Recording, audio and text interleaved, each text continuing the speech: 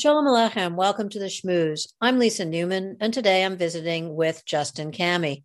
Justin is professor of world literatures and Jewish studies at Smith College. He's the author of many essays about Yiddish writers and cultures of interwar Vilna and translator from the Yiddish of Hinda Bergner's On Long Winter Nights, Sholem Alechem's The Judgment of Shomer, and most recently, Avrom Sutzkever, From the Vilna Ghetto to Nuremberg, published by McGill Queen's University Press. A longtime friend of the Yiddish Book Center, he served as interim director of the center's Steiner Summer Yiddish program for college students back in 2004 and has been a regular member of our summer faculty ever since. Welcome, Justin. It's good to be with you, Lisa. Thanks for inviting me. Great to have you here, and great to have you here occasioned by the publication of this latest translation, which I've been really eager to speak with you about. Great program, by the way, the other night on the Great Jewish Books lecture series. Thank you very much. I appreciate it.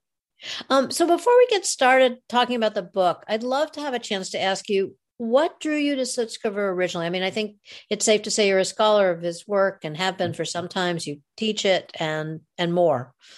So I inadvertently came across him in a class that was offered when I was an undergraduate way back at McGill University, long before I knew I was going to become a scholar of Jewish literature and work on him. And he was taught in a class. I found it fascinating, generative, exciting, entirely new. It opened up a world that I knew nothing about. And then I registered for a seminar. And that seminar included a significant focus on his writing, especially his poetry.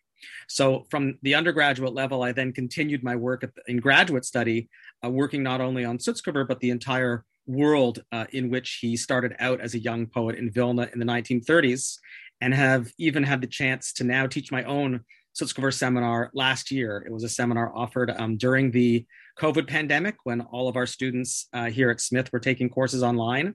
And I thought, wouldn't it be great this semester to offer a course on poetry and to be able to read poetry together with students?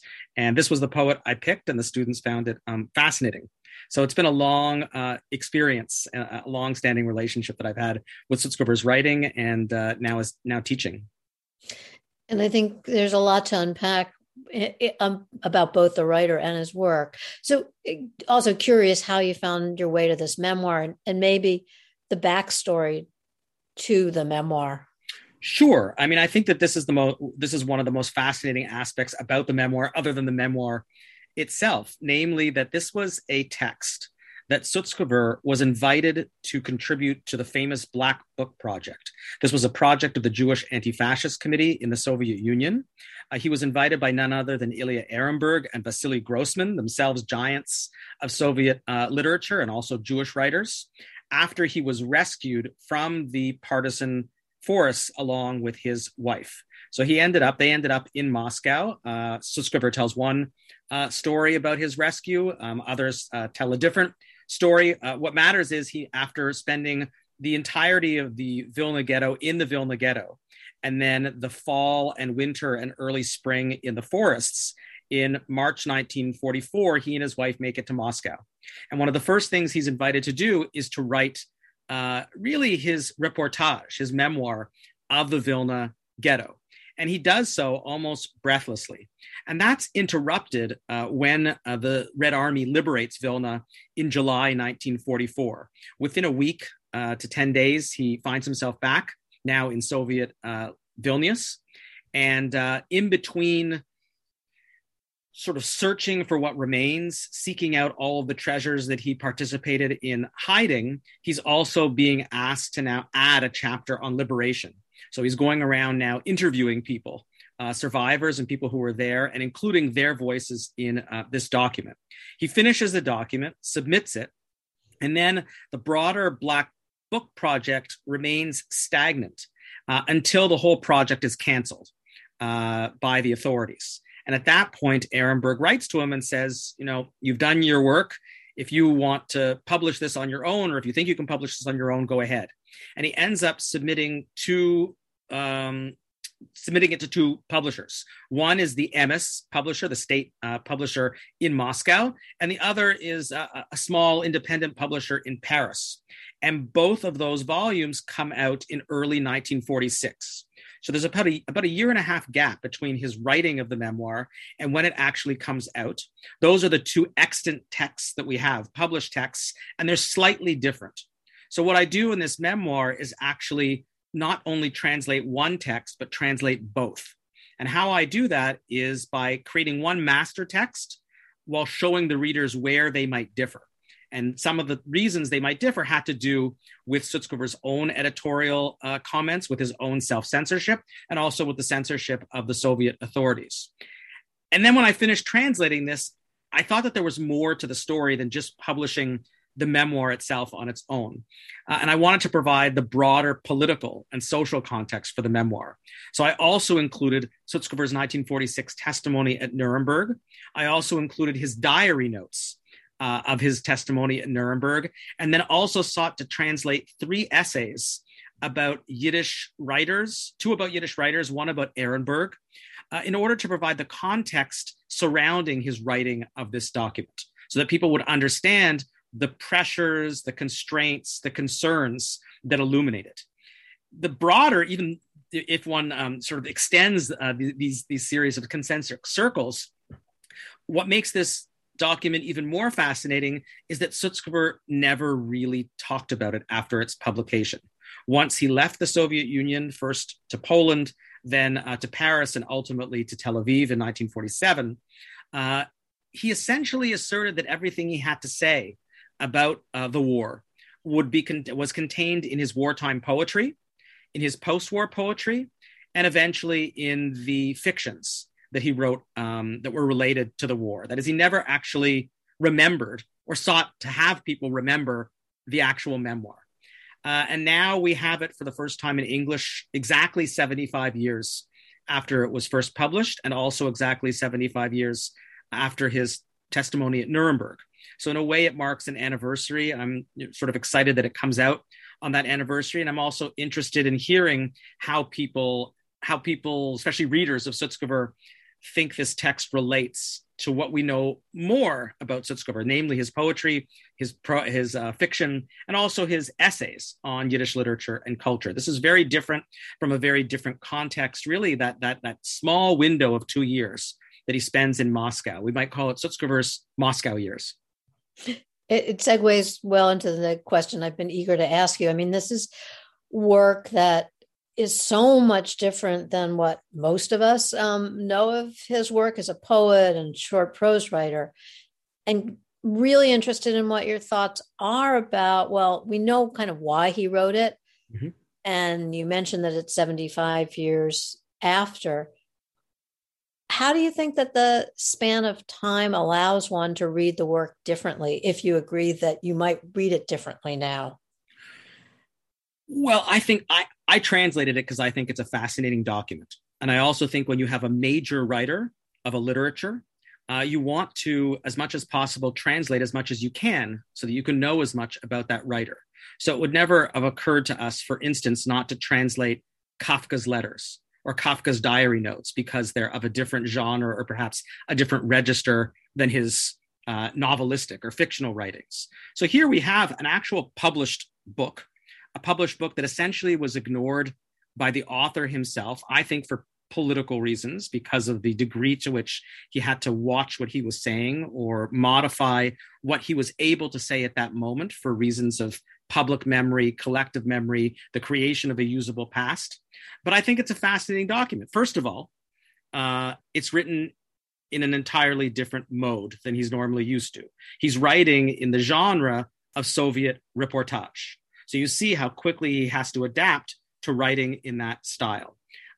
Second, I think it's an amazingly interesting document because of where it comes in the broader conversation about Holocaust literature, the writing of Holocaust history, and what we might think of as Holocaust memoir. So it's not a diary in the sense that it wasn't written while the events were unfolding, but it has the breathlessness of a document that's being written even before the Holocaust is over. He's finishing the writing of it in the summer of 1944. And the war isn't going to end until 1945, almost a year later. So he doesn't have, in a way, the possibility of the perspective that other memoirs might have. So it's in between that sort of world of being the diary that's written at the time and the memoir that's written with some degree of separation. And that is fascinating to me as a literary scholar, because it's sort of situated right at that moment where things are moving from Holocaust testimony, Holocaust diary, into what we might think of as Holocaust literature. How are we going to make sense of all of this, not only for ourselves, but for future readers? And I think that was one of the tensions that he was facing. The Soviets wanted this document to be an act of indictment against the Germans. They wanted to use it as a testimonial guide to really putting the Germans on trial and their collaborators to a certain extent. But Sutzkever was writing within that mode and couldn't necessarily do everything that he wanted to do. So, for instance, the authorities did not want in 1945, 46, a document that would spend too much attention talking about the collaboration of the Poles or the Lithuanians, because they were trying to build looking towards a post-war world in which they would be ruling those very people. So a lot more of the document focuses on those who helped the Jews, and there were many who helped the Jews, than perhaps documenting those who betrayed the Jews. I think that it's a very interesting way of thinking about how Sutzkever separated the mythopoetic universe that he creates in his poetry, that is informed by experience, but not necessarily beholden to it, and what he writes in this memoir. So, for instance, there are many scenes that he describes events happening during the period of the ghetto that then are recognizable to readers of Sutzkever in terms of his most famous poems. But they will soon discover that what is written in the memoir is not necessarily help them better interpret the poetry.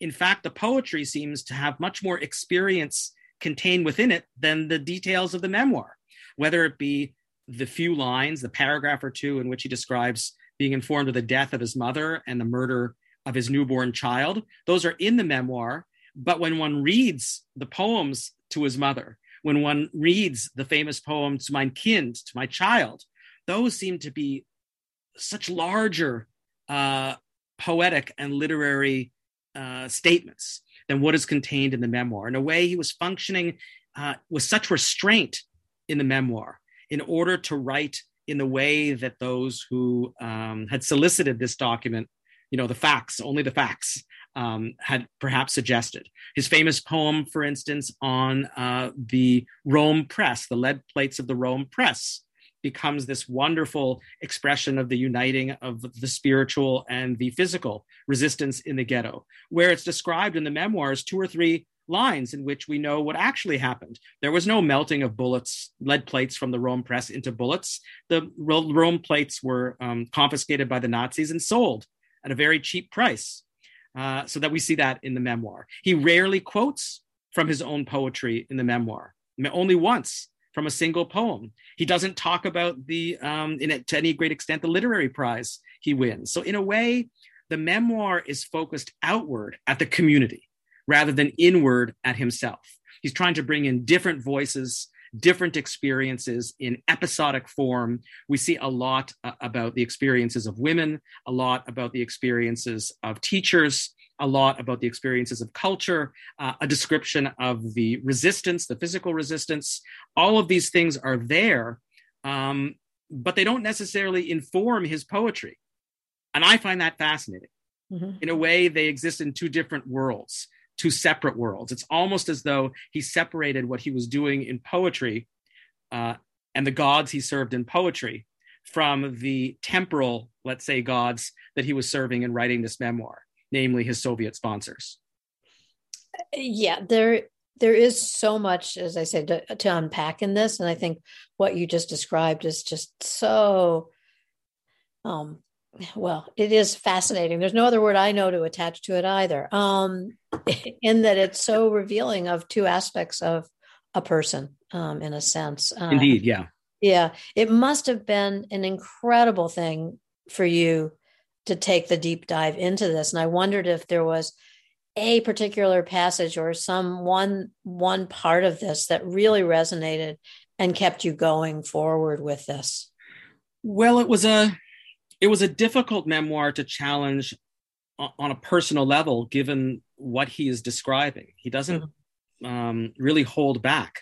And I think that certainly those of us who work in Yiddish literature or who have studied Holocaust literature and teach these subjects think that we know the history and have sort of read everything. But you read this text and it comes at these things so much more viscerally. The experience of sort of the first day, the chaos of the first day of the Nazis coming into town, the not knowing what was, even before the ghetto was established, the not knowing what was happening when people were disappearing. He has this horrifying scene where someone runs up to him and says that they think that a bunch of Jews had been beheaded up in a field. And he says, I couldn't possibly believe that. And he starts digging in the field until he hits these headless bodies and describes this. I think that the last section of the book where he visits after the city's liberation, Panar, that is the killing fields where most of Vilna's Jews were murdered, is an incredibly detailed discussion of the process of not only killing people, but especially excavating their bodies and then burning them in order to hide the evidence. And he has these amazing descriptions of the actual process of burning human bodies. These things were shocking. So I tried to pace myself. I tried not to do too much. I tried to only translate in the very early morning before my kids were awake. And knowing that I think that this is a text that is long overdue to be read. I think that it's an important statement in Sutzkever's career. I think it shows what happens when writers are under particular pressure and are commissioned to do certain things. He certainly didn't win any friends after his career for doing this, because his partnership in the Jewish Anti-Fascist Committee, which he really had no choice but to participate in, eventually led him to getting a citation from the Soviet authorities. That citation eventually prevented him from being able to come to the United States and to have his visa denied. So he paid a price to a certain extent, even though it wasn't his choice, in having been rescued, right? And having come to the Soviet Union. And I think that thinking about Sutzkever's life during those 2 years, what do you do when you've been a lifelong anti-communist and now find yourself among the very environment that you so tried to resist? How do you meet the demands of history and write something that meets those demands while at the same time meeting your own standards as a writer? So we might want to read this document in concert with other texts, right? Certainly something like Herman Kruk's diary or Yitzchok Rudachevsky's teenage diary of the Vilna Ghetto are very different experiences than perhaps reading Sutzkever's memoir or Kaczerginski's forthcoming memoir or other texts that exist, like Mark Dvorzhetsky and even later Lazer Ran's work. So I'd like to put it in conversation with texts that were written at the time or in its immediate aftermath in a way to try to see how people experiencing the same experience write about it differently under different circumstances. Yeah, that's a very interesting way to approach it. I mean, it feels as though Sutzkever faces everything sort of, full on. He does not shrink away from any experience or any observation. Is that safe to say about his work? No, I would say that he does shrink away, at least in this text, from things that he knows would catch the eye of the censor, or from things for which there wasn't enough distance yet to really talk about. So, for instance, he doesn't spend a lot of time evaluating either the actions of the Judenrat and especially of the Jewish police, right? I think that he and Abba Kovner, who were comrades in the partisan organization, understood that the main target, the main enemy was the Nazis. And while the war was still going on, to start investigating oneself would have been a an entirely gross act, and also would have impeded on the importance of rebuilding Jewish life after the war. So he doesn't spend a lot of time evaluating what Jews did in extremis. He talks about the Wittenberg affair, for instance. Wittenberg was the commander of the United Partisans organization in the ghetto, and at a certain point, the Nazi authorities demand that he be turned over. And if he's not turned over, they threaten to liquidate the ghetto. And there was a huge fight among the partisans about whether to turn him over or not turn him over. Eventually, he was turned over and he was killed. There's a controversy over whether he was tortured to death or whether he took his own life in jail before he could be killed. But nonetheless, he was turned over because there was a sense among the partisans that if he wasn't, either the lives of an entire community could be put at risk, or the community could turn against them. He doesn't really talk about that choice. He says in a very sort of slight line, people who weren't in the ghetto shouldn't really question what was done in the ghetto. And I think that is sort of part of what he's trying to navigate. He's still so close to the events, so close to this major trauma, not only communal trauma, but also personal traumas, that he's not going to investigate his brothers and sisters, let's say, to any significant degree. So there are certain things he writes about and certain things I think he holds back on. So yes, it's true that he has very, very vivid, horrifying descriptions, but not on everything. He certainly doesn't let a lot of information in about his own experiences at times when I think some readers might come to Sutzkever's memoir and say, oh, now I'll understand why he wrote this, or what was the background for this. That is far less present there. He really the more you read in the memoir, the more the focus is on others and not on him. Yeah. I mean, it's an astounding piece, and so amazing that you have taken on the translation of it for those of us who would never have been able to read this. And I think, again, it certainly has to inform both history and the writer's work. Right. And I think, just to that point, I also thought that it was an interesting text because of those two things. Where I teach both a course on Holocaust literature and co-teach a course on Holocaust history. And I think it's a text now translated that could be used in both. That is, it could talk about the beginnings of Holocaust history and memory and the differences between those two things. And it could also offer some type of intervention or new way of thinking about the writing of Holocaust literature and how there are different kinds of Holocaust literature, perhaps the memoir or the reportage being one of them. I've always wished that I could have you out here to have an evening to talk about all of that over over a long dinner, which if you'll allow me, and I hope this question makes sense, Justin. Sutzkever, in my mind, and again, I am no scholar and I haven't had the benefit of taking your classes, which I always want to, but he bridges pre-Holocaust and post in his work as a writer and an editor. Mm-hmm. And someone who I think his style certainly represents modernist writing. And I'm wondering what your thoughts are about these different periods for him as a writer, mm-hmm. and how he did or didn't thematically carry things through. How do you define him? As, a lot of people say he's a Holocaust writer, but he's more than that, I think. Oh, much more. I mean, he starts out his career in the 1930s, the early 30s, well before the war. So he has already 2 books out before the war comes to him. And in those, he's been called a modernist. He's been called the greatest musical writer of Yiddish poetry. He's been called a neoclassicist.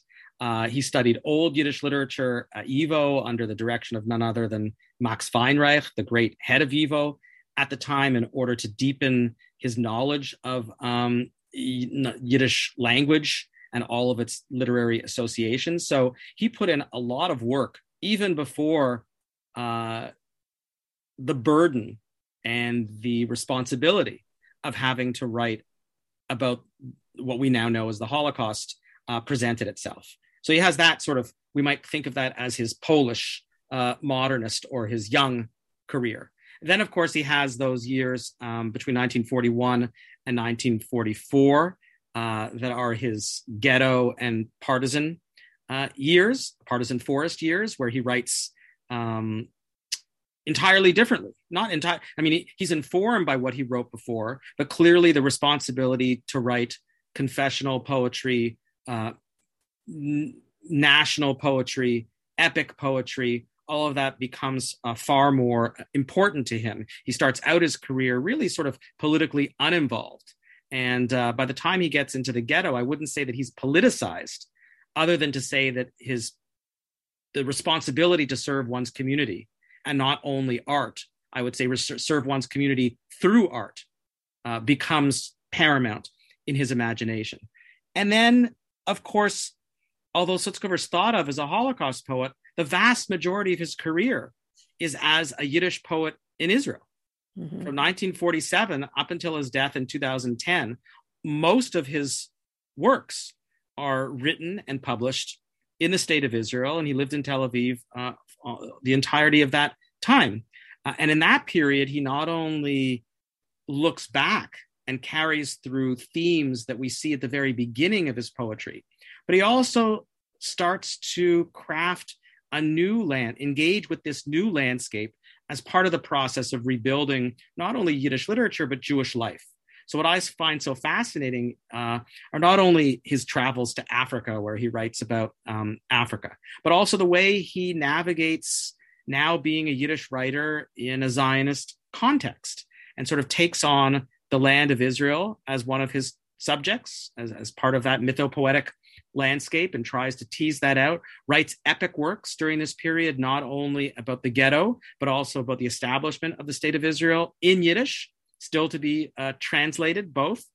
And to me, that's what's most fascinating, the sort of the constant process of reinvention when he finds himself in these new political, social situations.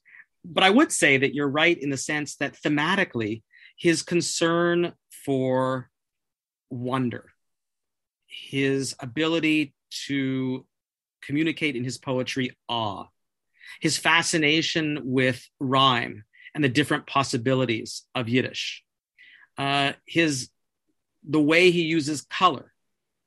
If one talks about his earliest sort of poem, Siberia, the dominant color there is white. That's in his sort of represents his childhood and birth as a poet. If one then looks at green, this becomes the color of the late 1930s, and the book he publishes in 1940, sort of this wandering through the forest and this sort of majesty of what it feels like to be alive in a created universe as part of a creative agent himself. And then we'll, keep working with these colors, these greens and these whites, and reinterpret them.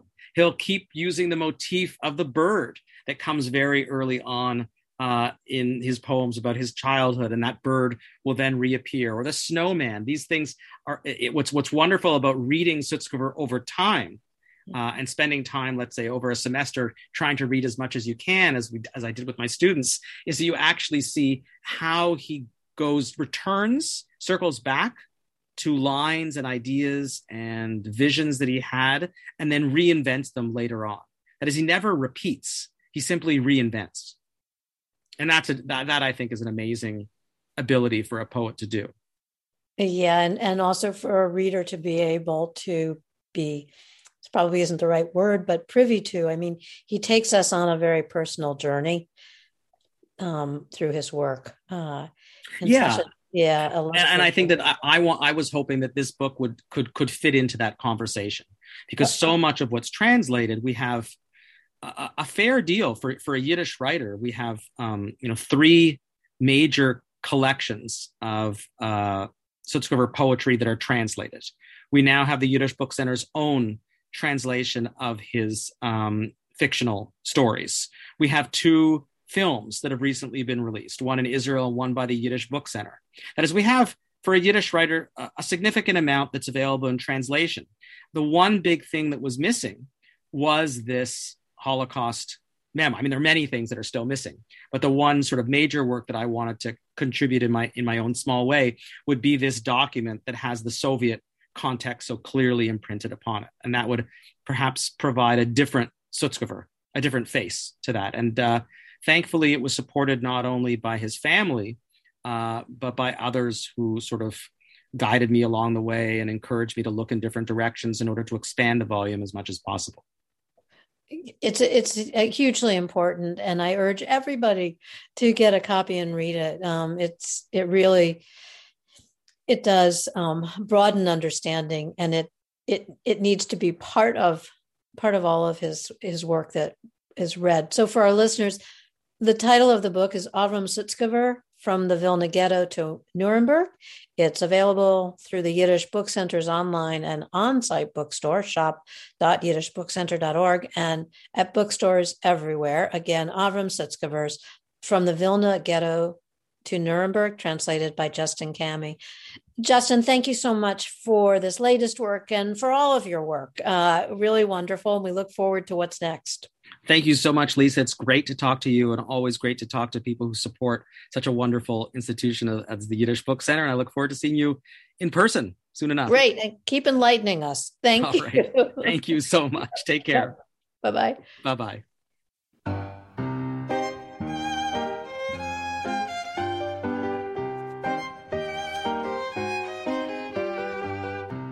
You have been listening to The Shmooze, a production of the Yiddish Book Center in Amherst, Massachusetts.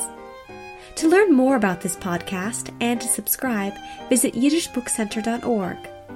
I'm Elizabeth Carteropoli. Until next time, be well and be healthy.